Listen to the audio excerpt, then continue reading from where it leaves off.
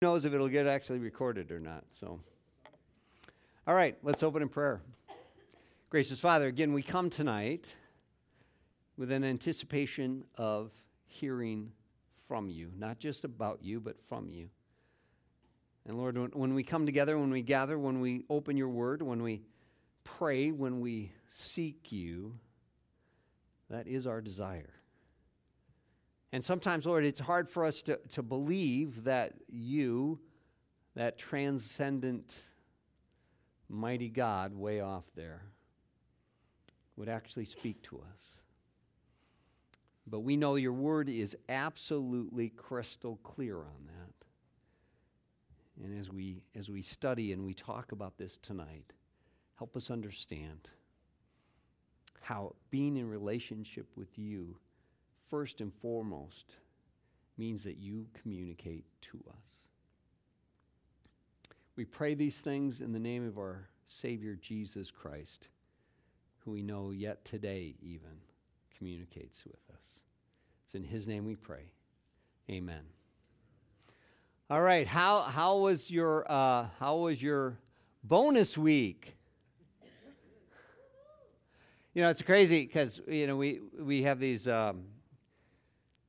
it's called Spiritual Formation Advisory Team. The name doesn't relate to what it really, they're discipleship groups. And so they meet for 3 years, and one is just coming to wrapping up, and on Monday, meets on Monday nights, and so they're into their 3 years. And so they're writing spiritual formation plans for what goes on after their time together. The 3 years is up. And we haven't met on Monday night for 2 weeks. And already I'm getting feedback going, oh my goodness, I can't believe it. I mean, it's been 2 weeks and I've stopped reading. I've given up that Monday night. I'm doing something else. And I'm going, how after 3 years of meeting every Monday night and reading, how can it go so quick? But it is. That's the way it is. And it's the same in this class. You're carving out Wednesday nights and you're carving out time to do the study. Well, hopefully you're carving out time to do the study. And when the study's up, 90% of the people will revert back as if it never happened. They'll have the content in their mind. They may look at the world differently, but the time they devoted to that study will be swept back in by the secular aspect of their life. They're doing whatever life is.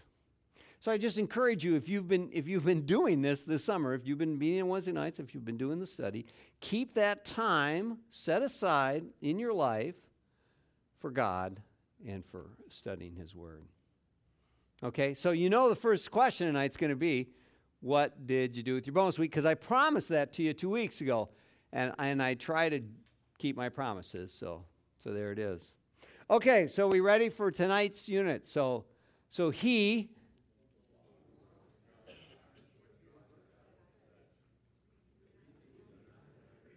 We have to practice. We have to practice on our choral rendition. Okay, 4-part harmony now. No. Okay, so let's try it one more time.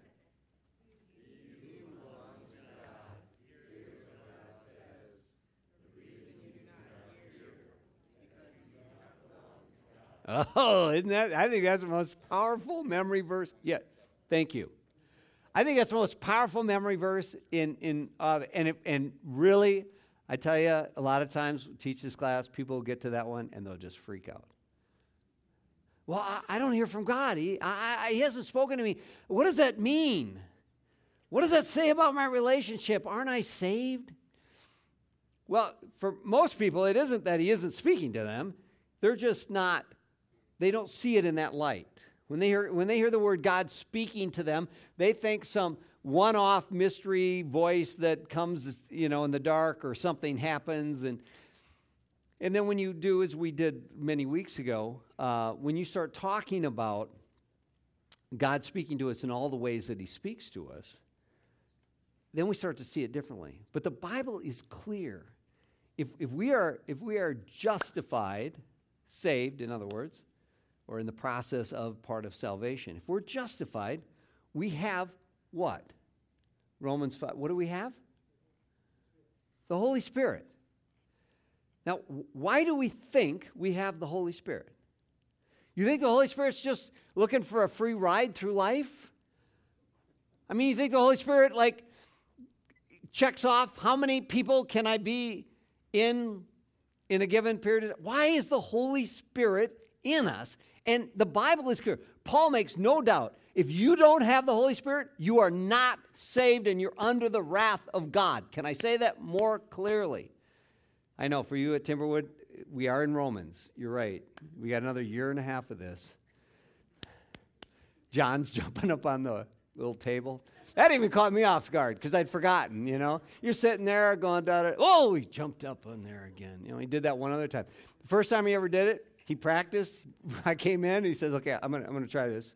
And he does it, and I go, oh, don't break a leg, man. Don't break a leg. I could just see first service off in the ambulance. We're looking at each other. Okay, who's got the second service? Because it's all about me. That's all I care about. So you know, it's that kind of, you know, intensity, and that's what Romans really is. And so this idea that we have the Holy Spirit, and do you ever stop to ponder, why do we have the Holy Spirit? A lot of people go for the one word, oh, he's called comforter. So the Holy Spirit's just around going, Jackson, it's okay, man. It's all good. I'm just here to comfort you. It's all good. I hope it works okay. You know, it's all right. That's one aspect. But what is he doing when he's going, you know, Jackson, sorry. He's communicating. The Holy Spirit resides in us to communicate with us. And so if God doesn't communicate with us, then you're, wasting the Holy Spirit. The other thing, too, is what do we say at Timberwood? What does it take to be justified or saved? What does it take? Oh, you've heard it 1,000 times. Come on, you guys quote it to me all the time. It takes a relationship with Jesus Christ. Have you ever had a relationship with someone where there's been absolutely no communication with them? Let me put it this way. Have you ever had a positive relationship with anyone where there's been absolutely no communication with them? No. How can you call that a relationship? How would you know? I mean, no communication. I mean, not even email, not even a Facebook thing, you know. Yeah, don't even go there. So, you know, clearly you can't be in relationship unless there's communication. And if you say you're in a relationship with Jesus Christ, if you say you're saved, you say you're justified, if you have a relationship with Jesus Christ, you've what? You've had to have communication. So clearly you've heard from God and you spoke to God. Okay? We don't have any, I've never had anybody say they don't speak to God. I've never had anybody. Even atheists, you know, they pray. I don't know if you know that, 70%, by survey, 70% of all atheists pray. I'm not sure to what. You know, and prayer defined as to God. I mean, you know, you could say, well, they mean something else. No, they're defined as to God, okay? So this communication is foundational to our being saved, to our relationship, our sanctification, our growing in our faith, all of that. Okay? So we're going to, with that context, usually what would I do? I'd do the review, and then we'd open up the unit, right? This time, we're going to take this topic that we're going to cover tonight in the unit and weave it through the review. Because it's something very powerful was said to me today at lunch. And this is a group of people that meet regularly and work on our Wednesday night ministries and work on what I say on Wednesday nights, not on this, but during the school year.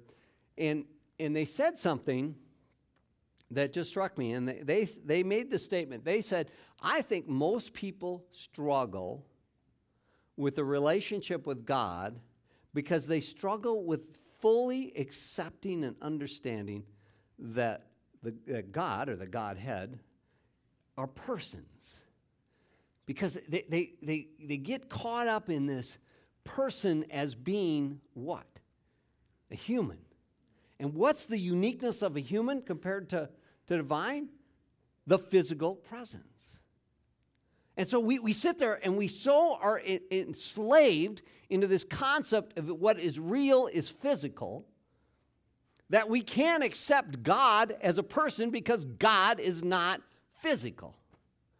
And so our whole thinking of communication, relationship, all of this gets truncated by this inability to accept the personhood or three personhoods in the Trinity of the Godhead. And we can mentally say, oh, yeah, I know, Trinity, three persons, one substance, one, homostasis is the Greek term. And we can say that. But when it gets right down to it, when we relate, that's the problem. See, what happens is Jesus, okay, we know Jesus walked on earth, so this whole idea of Jesus being a person, okay, well, he was a human at one time, so I can accept his personhood. The Father, well, okay, when I say Father, I just think of Father, so I put some kind of physical dimension to him, and then I can kind of make him a person. But then the Holy Spirit, I'm just out of luck. What do I do with that? Now remember, the Holy Spirit is no more a physical person than the Father. Neither one has a body. You can call it Father, you can say his mind, you can say all these things. But they're both spiritual. They're not physical. What's so crazy is our personhood is the modeled by God. Our personhood is a result of the image of God coming to otherwise what might be considered an animal. And so when we say, I can't accept God being a person, God's got to be sitting there going, what are you? Your personhood is the image of me. I'm more person than you are. You are a copy of what personhood is as defined by God. So God is more person than we are.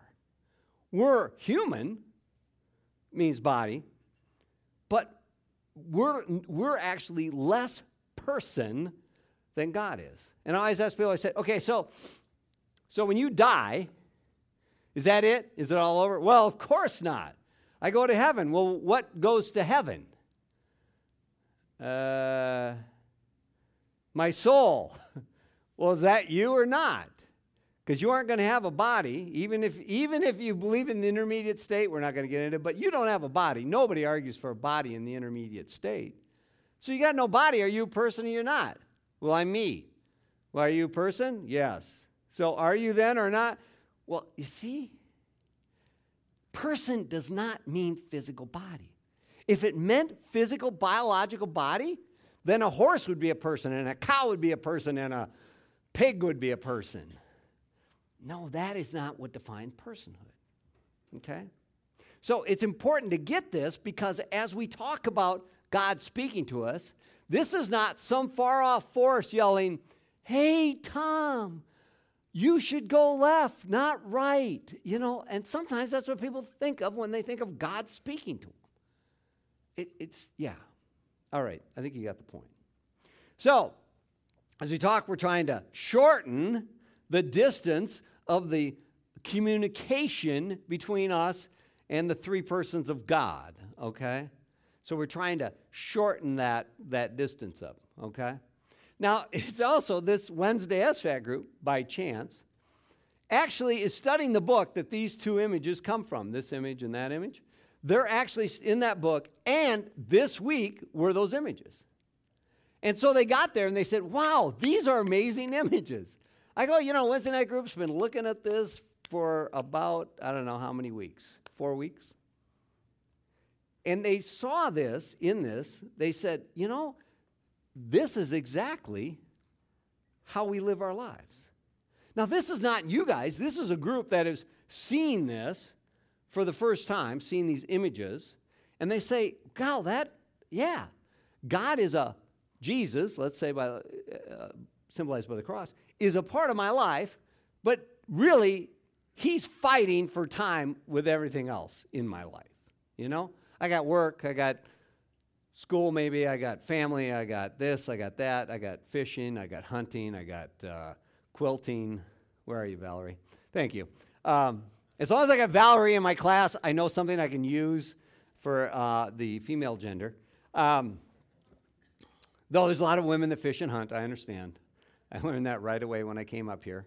When a woman called me from her deer blind, and she's whispering. She goes, "Hi, Tom, what's up?" And I go, "Why are you whispering?" She goes, "I'm in my deer blind, and a deer's coming."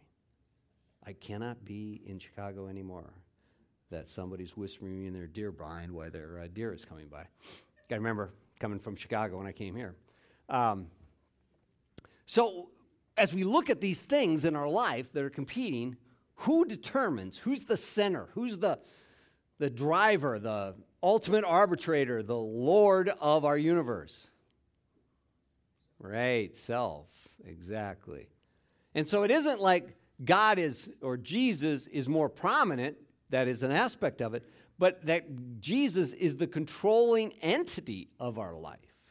That Jesus is the Lord of the life, determining what's to do, what should be done, and the set of goals or values that we live our life on. So then we talked about this, moving, the importance. Remember, these all say the same things, just different way of saying it, okay? Talked about the flask, and how to get more Jesus into us, we have to empty ourselves, dying to self. There's a lot of different metaphors the Bible uses for that. Talked about whether we're investing in eternal or temporal. And then we talked about this, and again, this is a very, it's been 2 weeks since we met, and yet I think I've had, probably 20 discussions using this, different people's lives, because it spoke to them. To know him, okay, is to love him, is to then believe in him, to then trust him and obey him. And we talked about how people try to know him and then obey him. Know him and obey him. If you short circuit that, if you go from know and to obey, what do you get? You get a codified life. You get the pharisaical life. You get this life that's all about doing what's required of you, but not really not doing it out of love and out of a relationship. And we do it because we're supposed to do it, not because we trust that what he's asking us to do is really best for us. And your level of commitment, if you believe this is really in my best interest, your level of commitment is so much different if you're doing, I'm doing it because I have to do it because he's making me do it. So this whole circle is incredibly important, how it just reinforces. Because the more we obey him, the more we know about him, and the more we learn about him, Blackie's going to say the more we experience him, and this whole process. Okay? All right, so now we go on to this week, and this whole idea, does God speak to us? Okay, there's people still, I understand, I've taught this class enough time, that they'll say, oh, absolutely, but in the back of their mind they're going, still not 100% sure.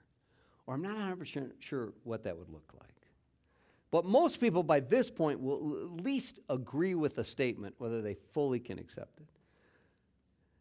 The bigger question is, do we want God to speak to us? It's so easy to say yes. You ever ask anybody a question, and then they answer it, and you go, oh, God, I wish I never asked that question. Now I'm stuck. Hey, do you want me to, because you're sure they're going to say no, do you want me to do X, Y, Z? Because what, you're glorifying yourself because you're looking really good? And then they say, well, that would be great. Or they say what you think they're going to say, no, but now that you volunteered, can you go do this over here? And you go, oh, you got to be kidding me. I thought for sure I was just going to look good and get out of doing nothing. When we come to God and we want him to speak to us, why do we want that? Really, what do we want out of it? People come to God all the time, and it's going to sound harsh. It can sound harsh. But my experience is a lot of people, I'm not going to quantify that, really see God as this. Here I am going through life, and I come to, hard to see, 2 doors, okay? 2 doors. Door 1 and door 2, all right? And what do I want from God? Why am I praying to God? Why am I relating to God? I want to know which door I should open to get what I want out of life. And if you don't believe me, listen to your own prayers. Not to beat up on Timberwood, but if you took our prayer cards that from a Sunday morning and I gave them to you, you'd read them and you'd go, oh my goodness, they're standing between 1 or 2 or 3 doors and going, okay, God, tell me which door I should open. And it isn't for which door you want me to open. Tell me which door then gives me what I want. What we want from God is we want him to go behind the doors, you know. Monty Hall, anybody remember Monty Hall? Okay, right. Look behind the doors and go, open one. That's the one with the grand prize. And then we open one and go, wow, God has blessed us so amazingly. Look, of all the temporal things that are going to pass away that are going to fight against God and take me to hell, that he's given me. Isn't this amazing? Okay, maybe it isn't quite like that. But you get the point. You know, when people say, people come to me and they'll say, I got these 2 jobs and I'm praying to God, God, which job should I take? And I go, well, what do you, well, I want to know which one's going to work out best for me.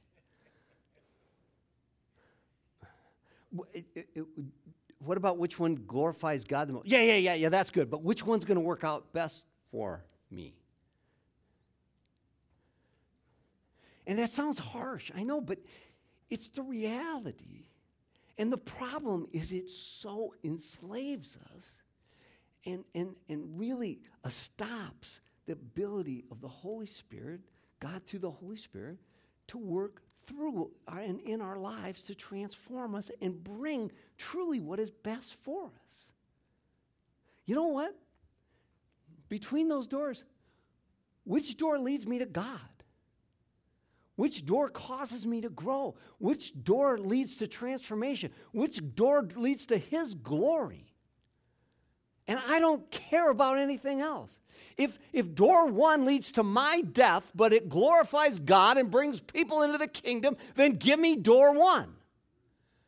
I just haven't seen that prayer request very often. Whatever you do, heal them. I don't care what it takes, God, just heal them. So when we communicate with God, when we hear God speak to us, it's very much in the context of, tell me, should I open 1? Should I open 2? What should I do? What gets me what I want? Because, see, we tend to think, I used to ask, I say, well, what do you think this is about? Well, it's about God's plan of salvation for me. So you're saying this is about you? Really? It's about one thing. Triune God. That's the only thing this is about. And I know for a lot of us that's hard to accept because we're Americans and the world revolves around us. This is about the triune God. And that's all. His plans are in here. His interactions with humans is in here. But it's about him. Yet we so desperately make it about us. And we're going to be talking about this a little bit. When we come to the Bible, we, with this mindset of this is about, we come to the Bible going, oh, what has it got for me? And you know what I like to say? Some of you know. You know what that's got? What that's got for you? Hell and the wrath of God. Again, we're in Romans. What it's got is the revelation of who God is. The revelation of who God is. And in there is the good news of what God wants to do. And how if we're willing to believe that then we are swept up in what he's doing. But we so often go, oh, here, tell me, about me. Tell me or what's even worse is, tell me what I need to do to get what I want. And we are not the center of that Bible. Where's Brent? Brent, remember, we're down there, very first, this thing we call SVAT. And we're reading in Ephesians 2, and if you know Ephesians 2, the first three chapters of Ephesians all about God's salvific plan, and then 4, 5, and 6 about what we're supposed to do to live out that plan.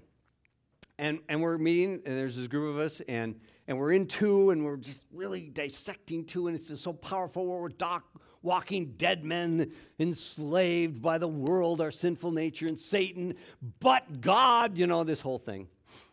And the person that in this group, it goes, okay, but yeah, what is this saying about me, and what am I supposed to do because of this? And I finally, it was in my younger days, I was a little harsher maybe back then. I've mellowed so much since then. I came unglued. I go, one of the most powerful passages in all the Bible, then God did this. And you go, oh yeah, okay, fine, great. But what does that mean? And what am I supposed to do because of it? I go, it's not about you. It's about what God has done. There's implications for you, but it's not about you because God did it solely on his own. That's the point of chapter 2 of Ephesians. Quit trying to thrust yourself into what God is doing and allow him to do it. Because it's through his grace alone that we are saved, through faith. Well, I recovered after a little bit. That person doesn't go to Timberwood anymore. No, it's totally different, unrelated thing. But, so often we used to make a joke, why are you trying to steal God's glory? Why are you still trying to steal God's glory? We'd always go, oh, I'm not doing that. Whatever I'm doing, I'm not trying to steal God's glory. But when we try to make this about us, it's kind of what we do. So we go through this whole thing, and okay, so why does God speak to us? And Blackley says 3 things, right? He speaks to us to reveal himself, who he is, and that's what the Bible does. And one of the most powerful reasons to be very versant in the Old Testament is because that is 77% of the Bible revealing who God is. If you are not conversant with the Old Testament, then you're missing 3/4 of what the Bible has to say about God. It also gives you a lot of history. It gives you what the New Testament is the fulfillment of. It gives you all kinds of things, but it also cuts out 3/4 of the revelation of who God is. Then the second thing is his purposes. What is God's purpose for you? People go, I know, I've been searching for that, Does he want me to take this job? Does he want me to have a second child? And I go, shut up, come on. I know that seems harsh. And really, it's not going through my head when I'm looking at you. When you're telling me those things, I'm really not sitting there going, come on. No, I'm really, tenderly in the moment trying to go with you.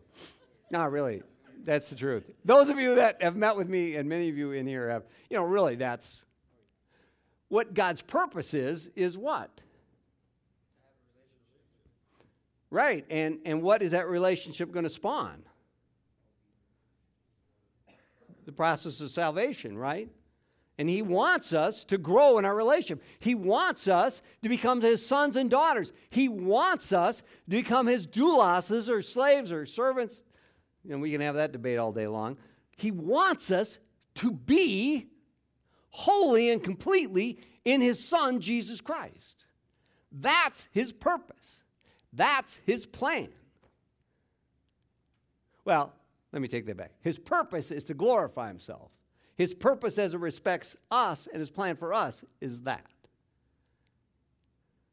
Don't ever let anyone say to you, yeah, I'm trying to figure out God's plan for me. No, you got the answer. Just say, I got that. His answer is, and just say what I said. In fact, I'd write it down on a piece of paper after class.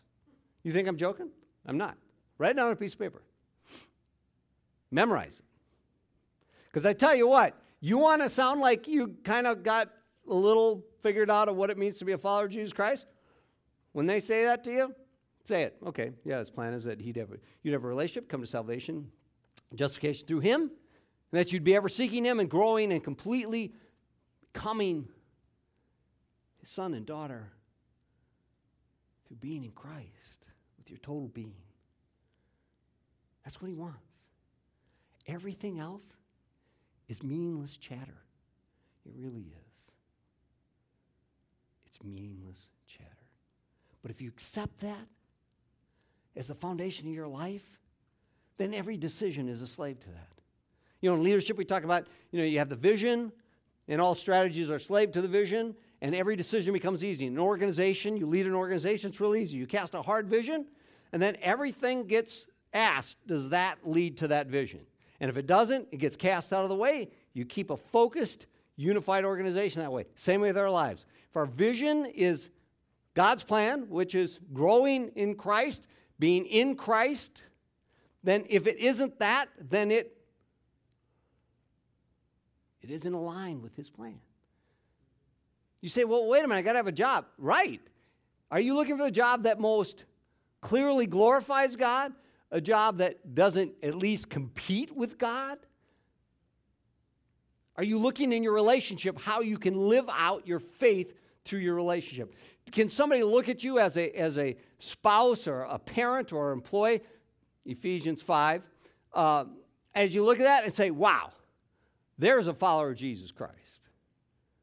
There's a person that is got their life grounded and centered on Jesus Christ. Because I can see how they work, how they spot, how their marriage works, how their kids, whatever that, how they relate to their parents.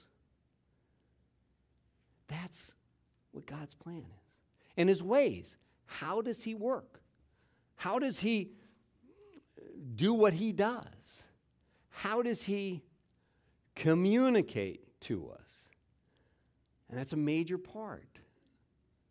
And people all the time will say, yeah, I really wish I knew what God's plan, or I want God to speak to me. And I go, do you read this thing? I mean, do you study it? Not just read it. Do you study it?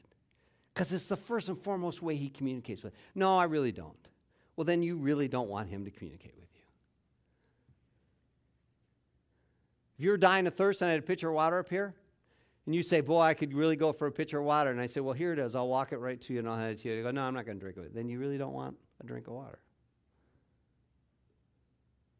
If you want to hear from God, you're in, and again, not just reading it, because you can just read the words and say, well, it doesn't say anything to me. Well, no kidding. I mean, I can talk to you, and you can not listen to me, and you'd say, wow, you're not saying anything. Well, right. I mean, study it, slow down, actually see what he's trying to say. And listen with the intent of learning and growing. Not justifying ourselves. We go, I see, I'm going to look around. Oh, here's something that, I agree with this. This supports what I believe. Wow.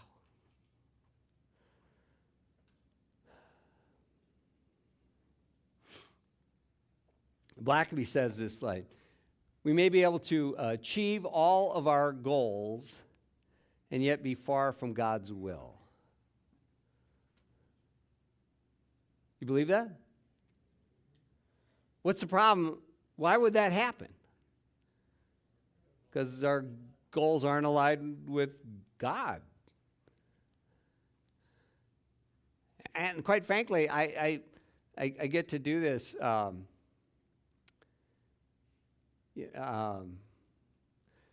Like in premarital, I'm premarital, and I have couples do what their expectations are of marriage, and a lot of times you get those expectations, and these are people that followers of Christ and all, and you'll go through, let's say there's 12 of them, and you'll go through them, and then God's at the end of the list, like, oh yeah, I should throw God in there, God,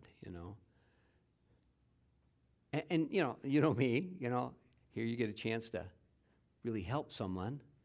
You go, all these things, but you want your relationship built on Christ. Oh, yeah. Yeah. Well, then, why is he like one seemingly afterthought at the end? And before we are critical of them, we do it all the time. We do it all the time. The question is, do we allow God to shape our understanding of everything? Or does our background, our political beliefs, our way we were raised, our traditions, our whatever, do they shape how we see God? Because that's the biggest point. You know, and I've told you this before. In seminary, you know, you're in hermeneutics, and hermeneutics is just a fancy word for interpreting the Bible. So you're in hermeneutics class, and they just prove to you by a series of exercises, because, you know, we're godly people. That's why we're in seminary, right? And we're somewhat knowledgeable, and we're kind of, you know, puffed up in a little bit when you start seminary. And they make you go through the Bible, and they show you through a series of exercises just how much you read into the Bible. It's shocking. I mean, it is shocking. You know, I'll read a passage, and then another person will read a passage, and we come up with, you know, a different interpretation. And as we break that down and look at why we saw it the way we did it, our faith tradition, how we were raised, how we see the world, all these things. And what we're doing is we're really distorting God's word based on really our set of beliefs because of how we were, you know, raised or what we want to hold on to. And it happens all the time. All the time.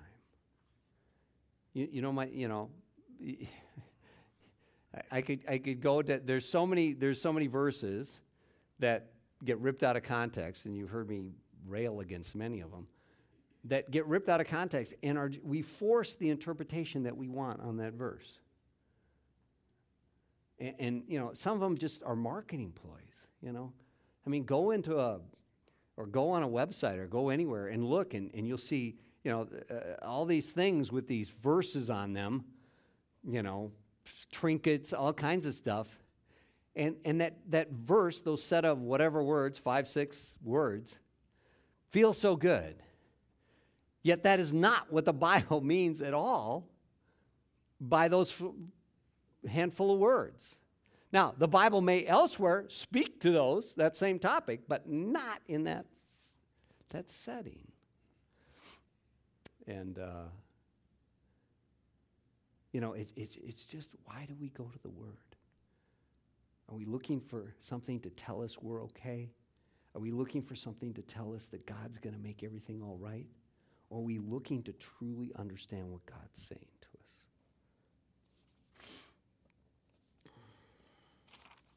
And that comes to this point, which is what Mueller talks about.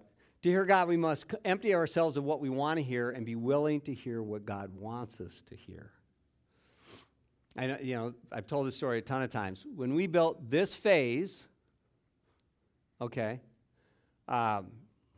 there was a partner. This is not Norson at all. This is a partner that we hired to do part of the professional part of it. And, you know, they built it. No, they didn't build it. They designed it. All good. So years later, you know, we built this and opened it in 2009, and that was really in the midst of this whole construction, you know, went right down.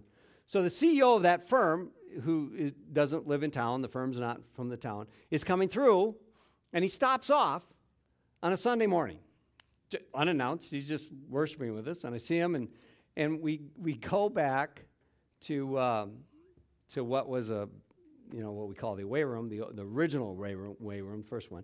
And in there we have this thing, we have a sailboat with this verse on it, Jeremiah 29:11. And he sees it.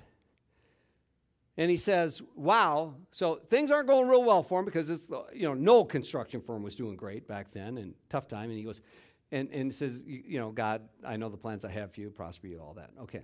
So he says, you know, we're claiming that verse for our firm.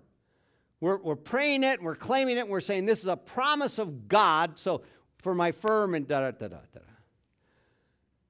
Well, I counted at 2,700, tried to just really hold my breath, just everything I could, and I couldn't anymore because I thought, okay, here's a somebody I would have thought, as a mature Christian, I've now been presented this opportunity to speak into this person's life. And into this person to this person's firm.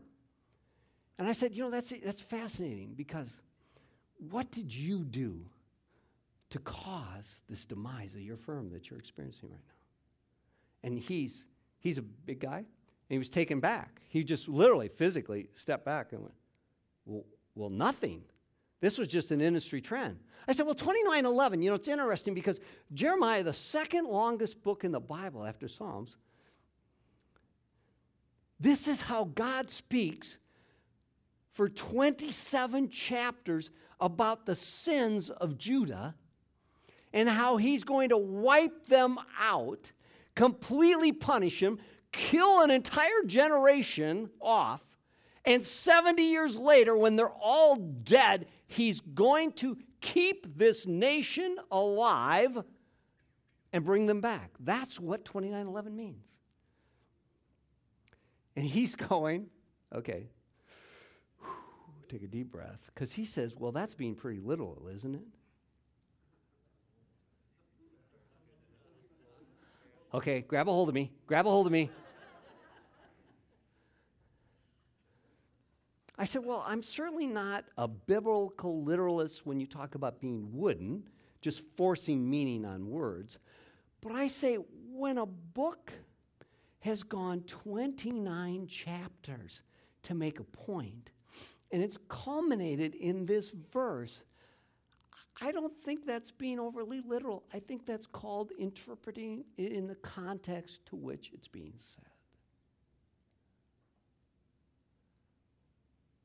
Now, I know 29:11 is like most people's favorite verse. And I often get chastised by family members that say, why do you beat up on their favorite verse? And I do it only as a great example of, are we going to the Bible to hear from God? Or are we going to the Bible to make God say something we want to hear? Because when we go to the Bible, we should empty ourselves of our own agenda. And we should clearly listen for what God has for us. Now, at least you think I'm not saying God wants the best for you. You can go zillions of other places in the Bible where in context, that's what the Bible's saying.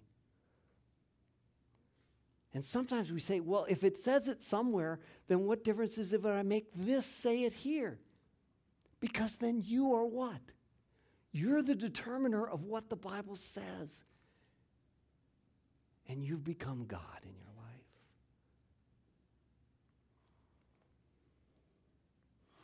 All right.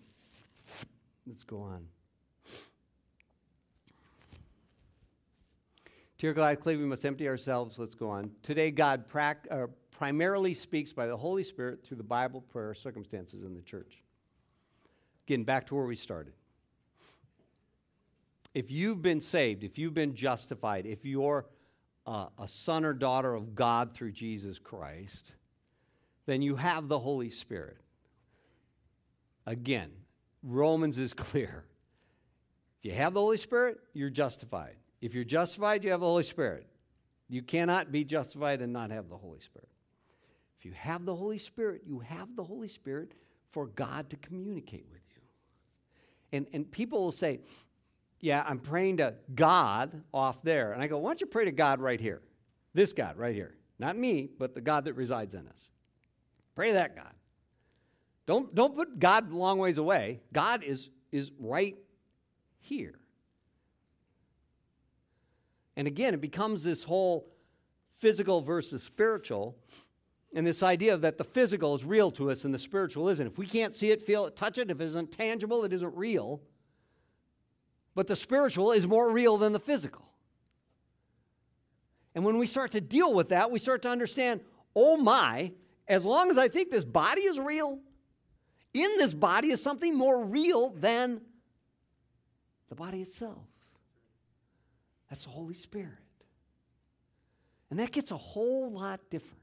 You see, if Larry is in like the other end of the building and I'm talking to Larry, that distance gives me a sense of what? Comfort, control.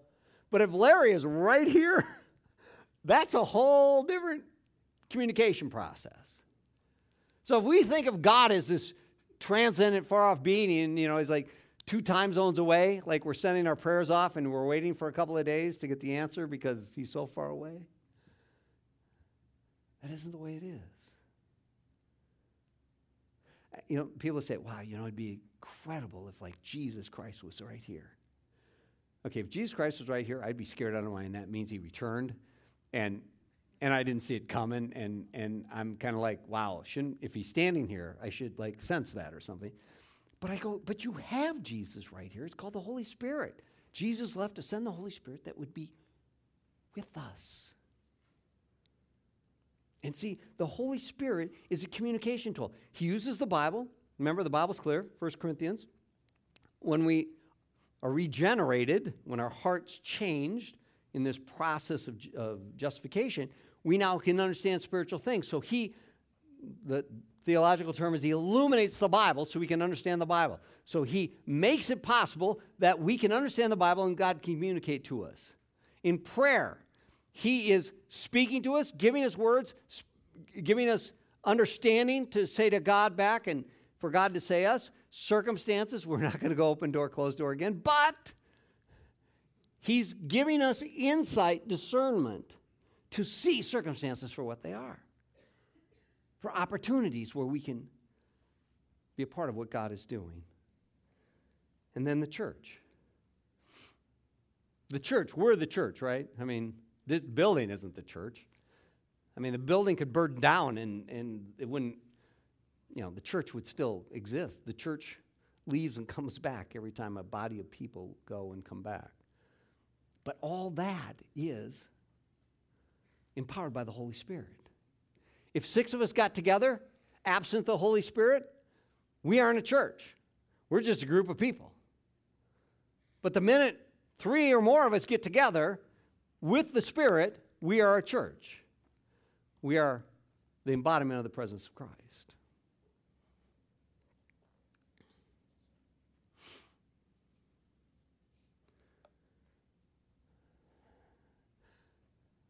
We're going to get more into this next week. Again, ask yourself, do I go to the Bible? How do I go to the Bible? And if I don't go to the Bible, why don't I? You can't answer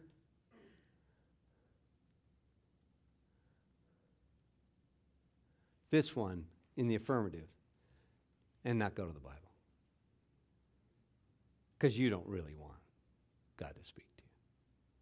Again, the primary way God speaks to us is through his word. And if we don't want or take time to read the Bible, we don't want God to speak to us.